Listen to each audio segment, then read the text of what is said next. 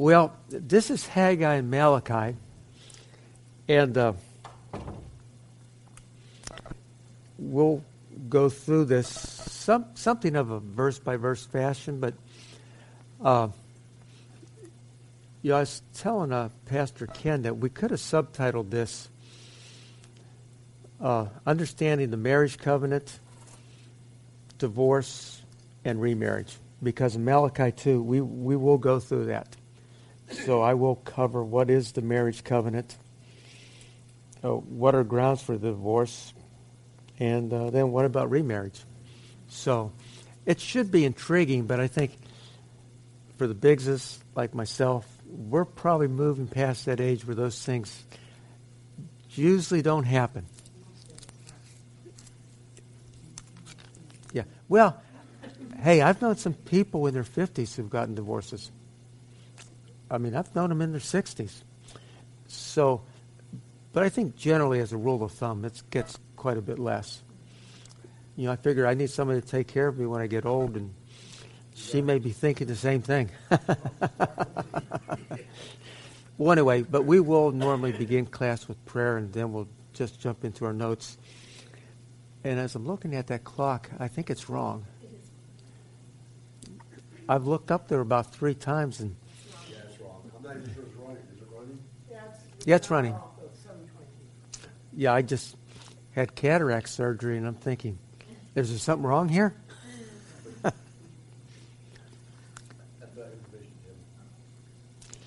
Okay, well, let's pause. Yeah, if you all need notes, just go get them. I'll be right back. Sunday, that clock will be ready. Oh, yeah, you're right. This Sunday or next? That's right, this Sunday. It'll be corrected.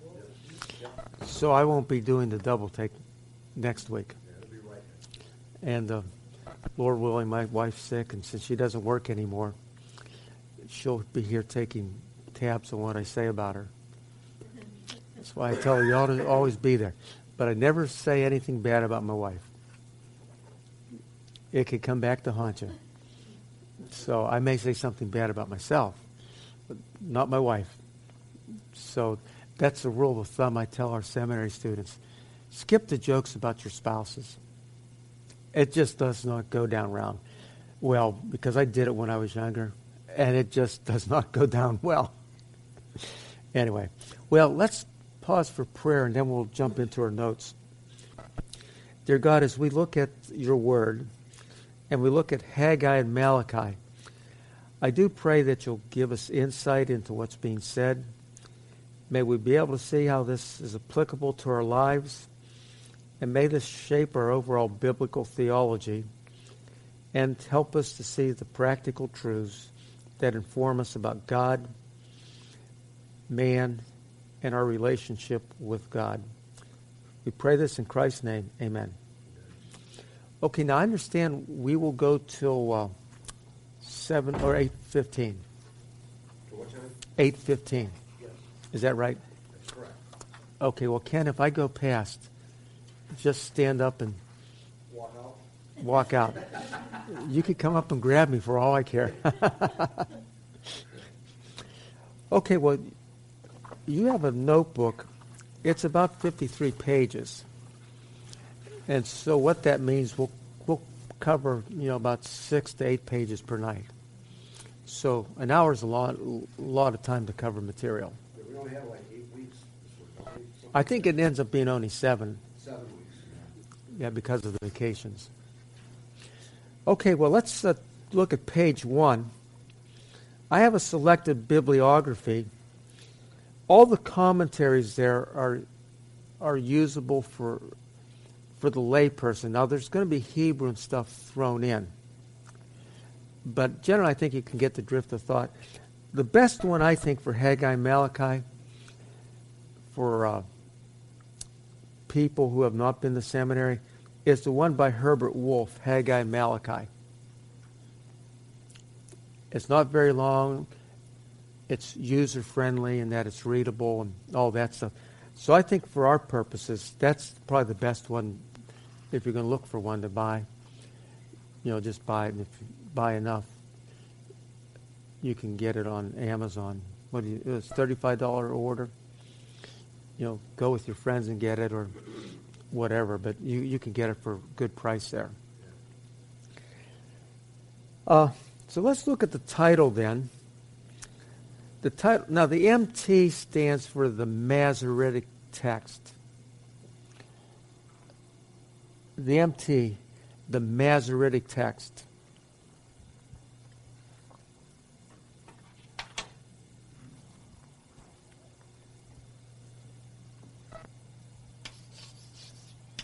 Well, it's been a long time since I've used chalk.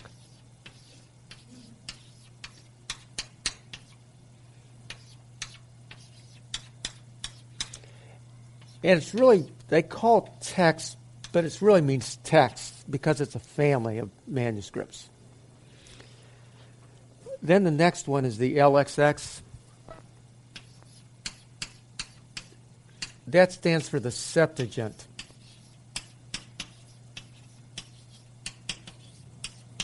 This is a Greek translation, and this is Hebrew.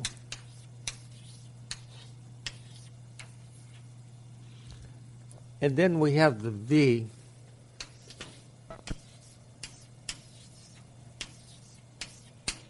And that stands for the Latin Vulgate.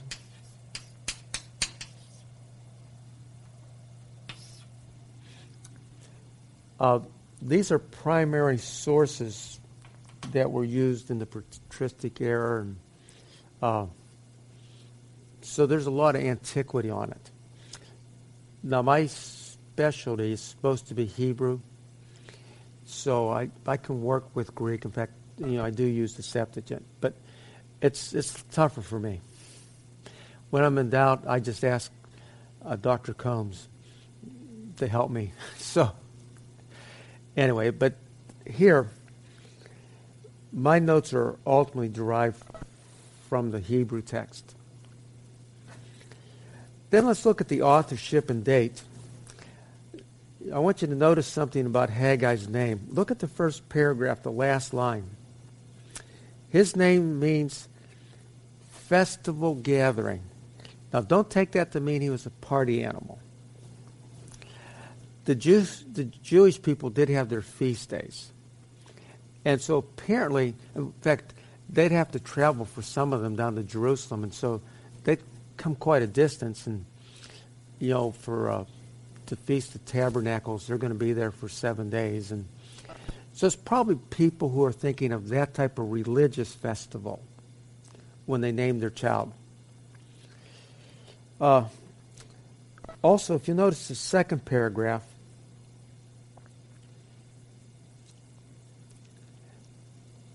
Haggai delivered his messages, what we'll look at here in this class.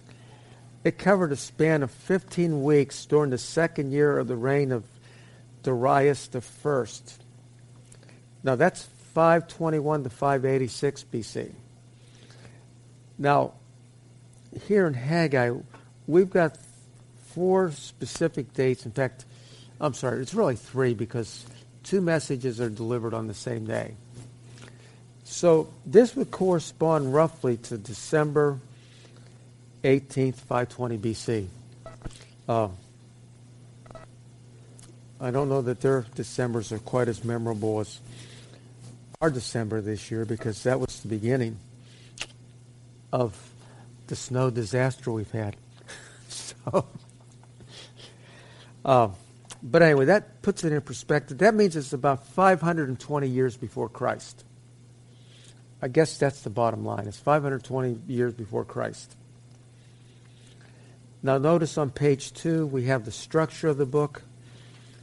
I lay that out just to give you a broad view, but we'll be going through all this stuff, so don't worry about that. Look at the paragraph under that. As you see, there's 4 messages. When these messages are considered as a whole, a parallel arrangement should be noted. Messages 1 and 3, notice I have right below this message 1 and 3. They focus on agricultural failure. The first message explains that this is a result of Israel's disobedience to God, and the third sets forth that Israel's work on the temple had reversed the results of the drought. In message 2 and 4, God was going to shake the heavens and the earth. Well, that's mentioned in both message 2 and message 4. So that's why they line up in something of a parallel fashion. So then I have the destination for each. We'll look at that as we go through that. Let's look at the occasion and purpose. By the way, if you have a question, just say something. And I mean, you don't have to raise your hand or anything like that. Just speak out, and if I'm able, I'll answer the question. I'm not always able. With the occasion, because of their problems with the Samaritans, resulting in Cyrus's command for Israel to stop building the temple, the Jews had left the temple lie dormant for approximately 16 years. Could you imagine laying the foundation for your house and some legal things trip you up? So you just let it lie there for 16 years? Well, there's a fat chance that would happen for me. I would be fighting that as quick as I could, because it's my house. But for Israel, they should have viewed the temple that way. But they were more concerned about their houses and not God's house. And that's why they have the agricultural failure, because they violated the covenant. So here, that just is very odd. I mean, it really shows just disobedience. Notice the purpose for the book. Haggai wrote to encourage Israel by giving a prophetic message about the Lord's future program for the overthrowing of the nations and the glory of Israel, with a special emphasis on the temple and the honor of the Davidic dynasty. So, first of all, it's to encourage that, but then also notice to forsake their indifference to the God of the covenant and to obey the Lord that primarily included their rebuilding the temple. Notice there's two items that highlight this purpose. First of all, rebuilding the temple. In the simplest of terms, Haggai's message was to rebuild the temple. To support this, he indicated to Israel that their recent crop failures was due to their neglect of rebuilding the temple. So that's a primary thing here. But also there's something else here. Correcting Judah's spiritual priorities by obeying God. By the way, that has practical application for us. It's not that we have a temple, but it does say something about their disobedience. So they forsook their spiritual priority of obedience to God. Now, this is fleshed out for us in different ways, obviously. But I think the principle is the same. And so I think there's aspects that can apply here to our lives. So notice here, as I say about correcting Judah's spiritual priorities by obeying God, Haggai lucidly demonstrates the consequences for disobedience to the God of the covenant and the results of obedience. When Israel demonstrated that God and his house were preeminent, instead of being cursed, God would bless them. Encouragement and strength were the results of loyalty to God, as demonstrated by obedience to the Mosaic covenant. Leviticus 26 and Deuteronomy 28, they set forth what the blessings are for obedience. And by the way, they were material with Israel, but not exclusively. And what the curses are. Their material benefits get affected. So that should wake them up. By the way, isn't that when God gets your attention? When you lose your money? You know, when you mess with my wallet, that's a sensitive area. And that's what he had to do to Israel. So, fortunately, we're not under those covenants, so we don't see. I don't say when we have a drought that this is a curse of God. Now, he may be teaching us some lessons, but we can't say that. Like I cannot say this bad winter is God's curse on us. I think God's got a sense of humor. He's saying to President Obama, you really believe that global warming stuff? And he's saying to a lot of other wackos, these weather patterns, they're cyclical. In fact, there's weather websites that document these things for the past couple hundred years. And it's amazing how foolish our nation is. But we do not have a Christian nation. We may have a Judeo-Christian foundation, but we're fooling ourselves if we think we have a Christian nation. And I don't think we have to look to the White House for that. I think that occurs on either side of the aisle. It's unfortunate. What's our obligation? When God regenerated us, we're to follow him, regardless of the cost. So I think Haggai can say something to us too, because that's our priority. In fact, I taught Chinese house church leaders for years. And I've talked to them a lot about politics. And they're just taken back that Christians in our country are worried about the political scene. Because they're not. I've been told many times, suffering will be good for the American church. I said, well, but there's one difference. We do have some level say-so. And we need to vote that which is most consistent morally with what God's expectations are. So that's different than you all. But they still don't get it. And I think we're moving to that type of lot. I mean, I don't think we'll probably end up like Europe and, Britain and stuff like that. But I don't see that. I'd really take some real doings. It's not an impossibility, but it would seem like logically we'll go more the route of Europe and England. So, which is sad.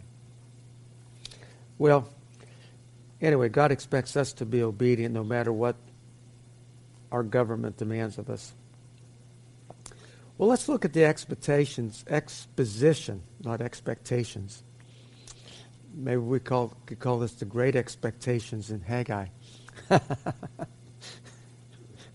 But this is just the exposition of Haggai.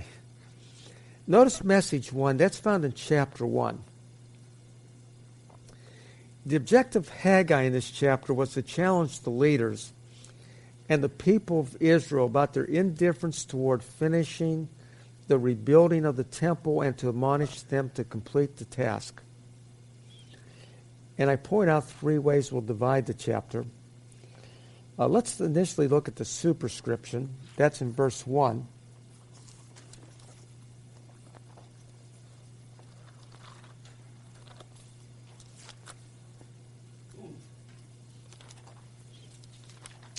I'm breaking in a new NIV study Bible. I wanted to get this before they do the one with the new study notes. This was sympathetic to dispensationalism. In fact, there were dispensationalists who were parts of the committees.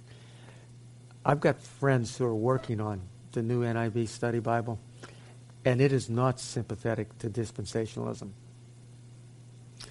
That's why I bought this. This is the 2011, but I've got the old notes because I believe in the old notes more than I will the new notes. I'll probably just get mad with all that covenant theology in there. So, anyway, I wanted to save myself from a potential heart attack. So I'm transferring my notes, but I didn't realize how many notes. It's taken me hours to transfer my notes from my old Bible to my new Bible. I put in 2 hours every week, and fortunately I have it all done in a little while, but my old NIV is falling apart. Pages are falling out, so I'm forced to do this. But anyway, this, I may fumble around a little bit because this is not broken in like my old one. So the pages still stick together, but I'm going to get there. So, Haggai 1, verse 1. Look at it says here, in the second year of King Darius, on the first day of the 6th month, the word of the Lord came through the prophet Haggai to Zerubbabel, son of Shealtiel, governor of Judah, and to Joshua, the son of Josadak, the high priest. Now, if you notice the date there, it's the first day of the 6th month. Now, that translates into August 29th, 520 BC. Now, we can understand the dating system. When you read your Old Testament, you have this king's date being compared to that king's date and all this stuff. And it's hard to trace. But there was a book done by Seventh-day Adventists in the mid-20th century, Edwin Thiele. And he helped unravel a lot of it. A lot of research had gone into it. And so he converted the dates to the Gregorian calendar. And so because we have this precise date, and this can be coordinated not only with Israel, but there's a few key dates with the Assyrians because we have extended records on the Assyrians. By comparing to the two, you get a cross-reference. So by doing that, Thiele was able to solve quite a bit of mystery here. And so my Bible follows that. Everybody follows it. So we're very sure about the date. So this would be the end of summer, right when the kids are just started back to school. Hallelujah, those days are over. I do thank God that all my children now have children, because I believe in that proverb, what goes around comes around. The unfortunate part is we don't have any grandsons. Our problems were with my sons. Amy was emotional, but these guys were always in trouble. I had a path to the principal's office and to some teachers. So, but somehow they graduated. In fact, they even made it. Well, Joshua got kicked out of school, so we homeschooled him. But Bob graduated, and they both graduated from Bob Jones. So Joshua finally learned to control himself a little bit. But you probably remember. A little bit. Yeah, he was a real, what would you say? He just had a lot of energy. He was different. He was different. Two boys, same household, both together, but They're different. They're different. my dad had almost as much time in my high school as I did. Well, no. Him and they had a dean of boys at Roselle High School at the time, and they were on first name basis. Well, I was on first name basis with the principal too. I couldn't think of it. But what was interesting is that with Bob's oldest daughter, Maren, she's in 5th grade. When she was in 3rd grade, they were reading some material, I guess, related to science. And the textbook said that man came a long time after dinosaurs. And so Maren, she took it home to her dad. My son went into the teacher and said, what we're asking for you. They go to a charter school, but it's a public school. He says, I'm not asking you to teach biblical creationism, but I'm asking you to say there's another side and there's arguments for it. And then he gave her a rundown on young earth creationism. So, but the teacher did honor that. So, but they chose the school they were going to be in because it's a very conservative school. And Maren's teacher this year is a Christian, and he's an outspoken evangelical. It's been good for her because she's very shy, and he's helped her come a little out of the shell. But, they purposely put their kids in a school system that they knew was more compatible with their Christianity because they do have a number of teachers. But he does not like the school systems around him because a lot of them are King James only. And he thinks excessively legalistic. And he just doesn't want to put his kids through that. He's the one that's going to be a legalist.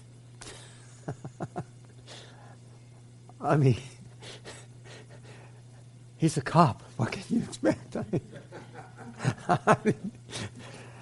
When his daughters speak, they say, yes, Daddy, no, Daddy. Yes, Mommy, no, Mommy. When he first got out of the police academy, they said, yes, sir, no, sir. But he's mellowed on that, but they have to look him right in the eye. Say, yes, Mommy, no, Mommy. Yes, Daddy, no, Daddy. So he's pretty strict, but he's a very good girl's daddy. I think Joshua's going to be a good girl's daddy, too. He just pampers his daughter. He may be a little bit too much the other way. So I'm denied the privilege of seeing my sons suffer the intrigue of having sons. Maybe I need to get my spiritual priorities right. Well, in any event, enough of my frivolity. Let's look at the authority of the message here. Did you notice in verse 1 it says, the word of the Lord came? That expression, the word of the Lord, is used about 240 times in the Old Testament. That's a whole lot of times. And it almost exclusively talks about special revelation. Now, what do I mean by special revelation? General revelation, that's what we see in creation. The stars, nature. Special revelation is what God speaks. Now God spoke more things than what we have here, but what he wanted us to have is what was written down, because the writing was for a purpose of preservation. And we do that through English translations today. So, can we say, we're reading special revelation when we read Haggai. Everything that's inscripturated is special revelation. But in those days, they didn't have a completed canon. And so the prophets would say, thus saith the Lord. And it had authority with it. Other expressions that are similar to the word of the Lord, this is in my third paragraph. He, the Lord, said. Also we have declare the Lord, the voice of the Lord. They're all referring to special revelation. And as I put in the last line, this is authoritatively stating that the prophet was accurately communicating his message. That's as forceful as it gets. It's better than someone speaking ex cathedra, if you know what I mean. Yeah, or even pastors sometimes that think they're the popes. So, anyway, I'm sure Pastor Ken's not that way. Well, Pope Ken? No, he's definitely not that way. Also notice the instrument proclaiming the message. It comes through the prophet Haggai. Haggai is the prophet who's divinely authorized to proclaim the Lord's message. Then the recipients, did you notice in this verse we had a guy by the name of Zerubbabel and also the son of Joshua? Well, Zerubbabel, he was the grandson of King Jehoiakim.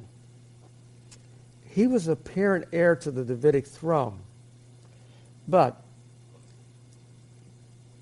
because of the disobedience of some of his grandfathers, that was bypassed. So here, this guy's in the right family, though. Then we also have Joshua, the son of Josadak, the high priest. Here, he is the high priest. Zerubbabel's the governor. Now, you have the king of Persia who's going to be over him. But nevertheless, he is the governor for Israel. Okay, well, that's enough about verse 1. Now, are there any questions on that? No, it's pretty straightforward. Let's look at verses 2 through 11.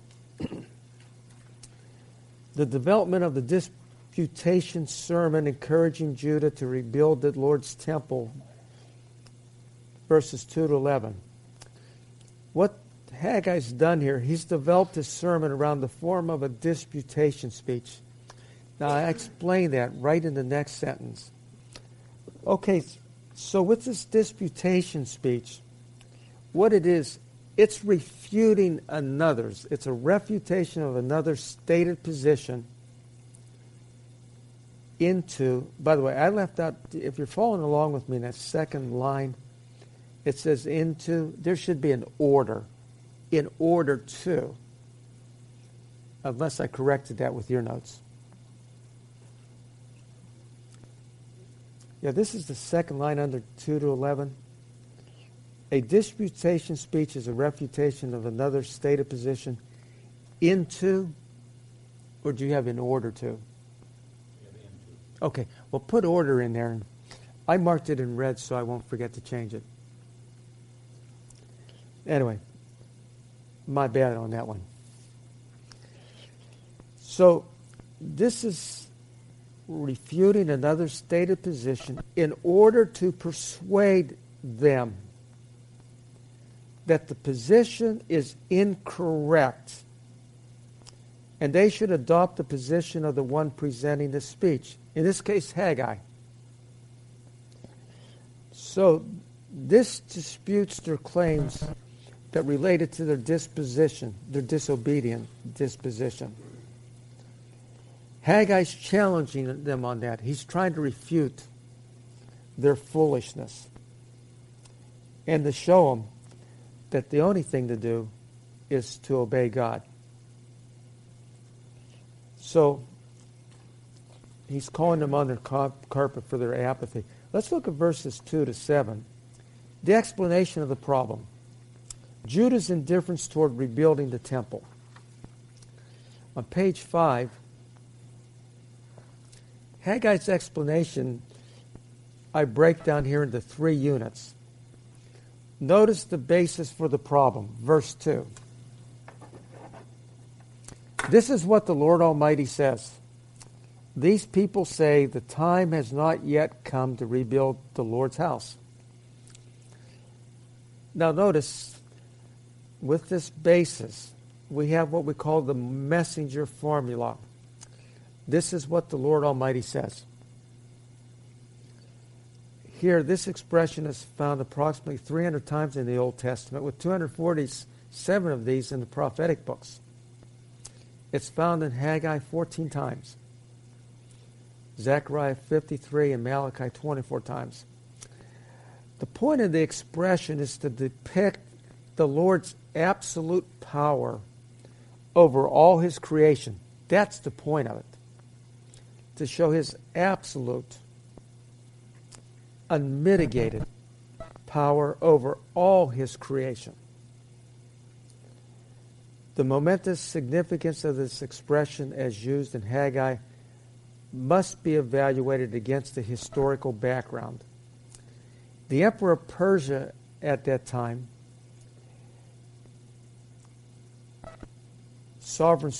the emperor Persian had at that time sovereign sway over his vast empire, including the minor province of Jerusalem, Judah.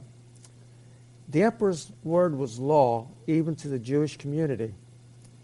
Now, however, another word was conveyed to them, the word of the Lord Almighty, he being the highest and most absolute potentate in the whole universe, including the Persian Empire. It's like a prophet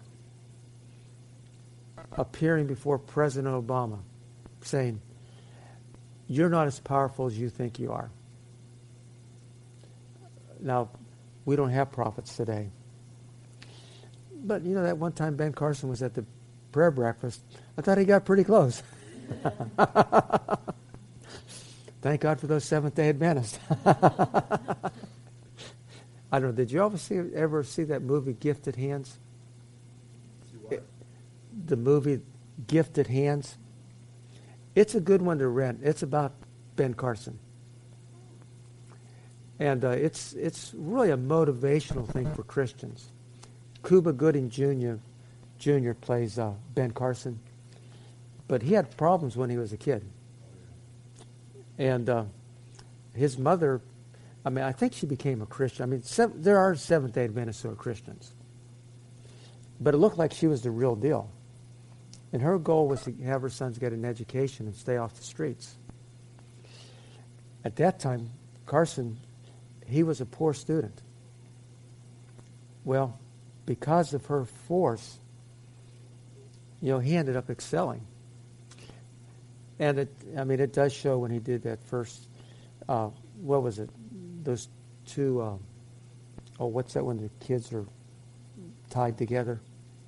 What's that? Co-joined or Siamese twins? Yes, Siamese twins. When he separated them, that was the first surgery of that. So no, it's very motivating. But anyway, that's the closest thing I can get to somebody speaking up against the force of the United States. Wasn't his mother just a teenager when he was born? Yeah. Yeah, she was a single mother. Yep, it's amazing they survived. In the streets of Detroit. Yeah. So it can be done. It's hard, but it can be done. But you have to have somebody who's really committed. And his mother was really committed. But anyway, it's a very good Christian motivational movie. So I highly recommend it. Well, we need to move on. We don't have those types of prophets, but that's the closest I can get. Let's look at the attack on Judah's position in verses 3 to 4. Notice the introduction to the attack in verse 3. Notice Haggai, he's hung up here. Then the word of the Lord came to Haggai. Lord came through the prophet Haggai. Notice his hang up when he records his materials. This word of the Lord keeps on popping up because he's got something from God. Notice here, he seems to be repeating this for rhetorical effect. What I mean by that, when you repeat something, it's usually for a reason. I know when I repeated myself, when we were raising our children, that meant there was trouble. And I think here, speaking analogically, I think that's the whole point here. The special effect is you're in big trouble. Notice on page 6, let's look at the content of the attack on Judah's position, verse 4. Now, sometimes I'll read my notes, but I know them pretty well, so I don't always read them. So I may be going through them, but I'll try to keep you in line with where I am. Notice, it says here in verse 4, the NIV, is it time for you yourselves to be living in your paneled houses? The Hebrew grammar here is strange. We got you repeated, a form of it, 3 times here. May I say, there's another emphasis? You, yourself, y'all. So here it's putting a stress on Judah's responsibility for not rebuilding the temple. So God, through the prophets, making it very clear, you're the culprit, and you can't get away from it. Notice it's also their paneled houses. The word paneled may indicate that Haggai has reference to either a decorated house or a finished house. Decorated would be paneled house, like the NIV translates it. It also could refer to a finished house, one with a roof on it. it can go either way. The NIV preferred paneled house. I prefer finished house, but it doesn't make that much of a difference. They were more concerned about their house. If it's referring to paneled houses, it's referring to the wealthy of the land. Because what's described here, people were suffering. Because of the suffering, that's why I personally prefer a roof over their house, in contrast to the Lord's house that doesn't have it. But God makes it clear here that they're responsible. Also notice here, he says, while this house remains a ruin, this is my third paragraph, and it is the last clause in verse 4. Notice here, this last clause is the antithesis of the preceding. Notice the contrast between your houses and this house. That's the contrast. The expression remains a ruin apparently refers to something that is uninhabited or even a place that is not usable. That's God's house. But your houses, they've been taken care of. So that's a strong contrast. In my next paragraph, my final one under this point, when we consider this data, we must also compare this with its historical setting as set forth in Ezra 3 and 4. Now, I summarize it here. So let me read. Ezra 3, 2-6 establishes that when the Jewish people returned from Babylon in 536 BC, they set up an altar to offer up regular sacrifices and celebrate the Feast of Tabernacles. 3:7-15 demonstrates that the Jews began to rebuild the temple by laying its foundation. Ezra 4:1-5 reflects that the Samaritans and Judah's other neighbors were able to obtain legal counselors who were able to effectively influence Cyrus to have this project suspended. Ezra 4:24 indicates that the temple, with only its foundation having been laid, remained in this state until the second year of Darius. When we evaluate this information, it is best to understand that the adjective cannot mean that the temple with its surrounding court was in a complete state of ruin. Ezra demonstrates that the court had been at least partially reconstructed, and the foundation for the temple had been laid. Consequently, the temple was only a ruin in the sense that it was unfinished and therefore could not be used effectively.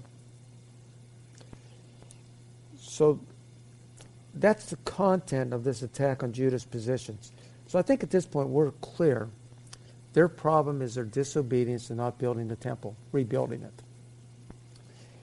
But God's just not a negative God. He's going to give them a solution. I mean, unless you're in a status of condemnation, then he is real negative. May I say extremely negative? Eternally negative? So I don't want to minimize God's anger or anything like that. But here, if they would not have obeyed Haggai's word, they would not have rebuilt the temple, and things would have gotten worse. So let's look at the exhortation to reflect on present circumstances. Notice the general exhortation, verse 5. It says, "Now this is what the Lord Almighty says." Notice this, "Give careful thought to your ways." This command here, "Give careful thought to your ways," literally, I could translate that as, "Set your hearts upon your ways."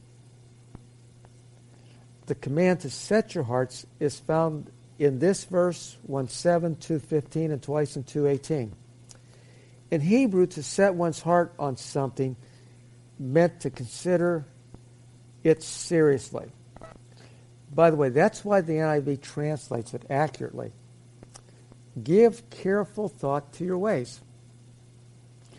This is something you really need to meditate on. grasp the significance of it. That's the point. Well, let's move over to page 7. The specific object of contemplation. Frustrating social and economic conditions, verse 6. By the way, I forgot to say something when we began. I'd recommend that you read through an English translation. In fact, I would get something that's a little bit more literal, like NASB, the ESV, and I would compare it with the NIV. Now, there are other dynamic, functionally equivalent translations, like the Net Bible. But since your church uses the NIV, I would compare it with the NIV. It's amazing. You'll find out how much better it is to use the NIV. But I think it helps us think a little bit more about the sense of things. So I usually encourage English readers. It's good to read 2 or 3 different translations. You may not know Hebrew, but you're going to pick up a few things by comparing them. So I'd encourage you to do that. And they're not very long, I think 6 chapters. So, you can do that just before you go to bed or whatever. But usually I'm better in the morning, so I'm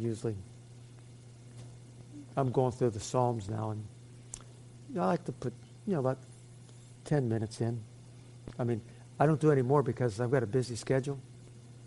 Plus, I do work with my Hebrew Bible, but I think it's good for my own personal life just to read it, to see what God has to say. With Hebrew, I'm looking at that with more of a narrow vision.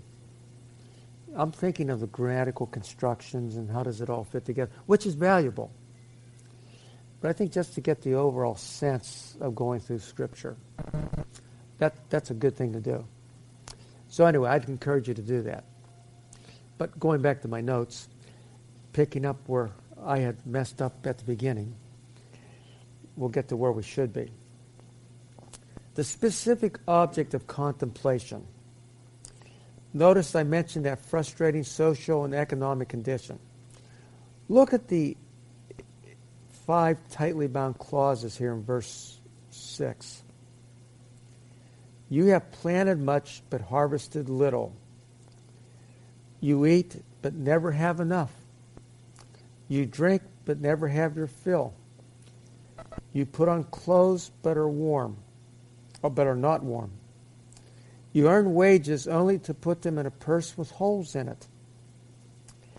They're losing out with their crops, with what they eat, with what they drink. They're not kept warm with their clothes. Well, that'd be a sad thing. And the wages they've earned, it's like putting into a pocket today with holes in it. When I was a kid, my dad would have holes in his pocket. And back then, you kept a lot of change. Now I just use Visa and MasterCard and American Express. But I do keep some change. But, he said whenever it went through his pants pockets, we were free to keep it. Well, we made some serious change on that. Because he always kept his hands in his pocket and poked the holes in there. So we thank God that he was putting his hands in his pocket. But can you imagine if you lose too much money, you're going to put the brakes on it? Well, back in the old days when we used to use cash, we thought about it more. But this would be like putting a credit card into a wallet that's got a hole in it and you lose your credit card. That gets our attention. Well, this got their attention because that was more significant for them. So the point is, these here are called covenant curses. If we looked at Deuteronomy 28 and Leviticus 26, the curses for disobedience to the covenant are spelled out.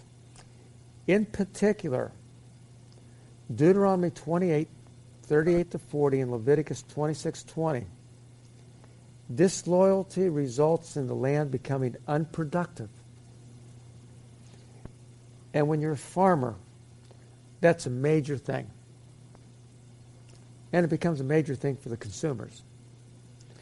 But nevertheless, that's what you call, that we'll call a covenant curse. It's spelled out, the Mosaic covenant, the fullest form of it's in Deuteronomy. Now we have a smaller portion of that in Exodus. That's usually called the Mosaic covenant, sometimes simplified as the Sinai covenant. The one in Deuteronomy is called the Deuteronomic covenant. So it's just a full form of the Mosaic covenant. And so here they were disobedient, and God promised to play hardball with them, to discipline them. So that's the point. Now, we could go on further, but this is probably a good time to stop.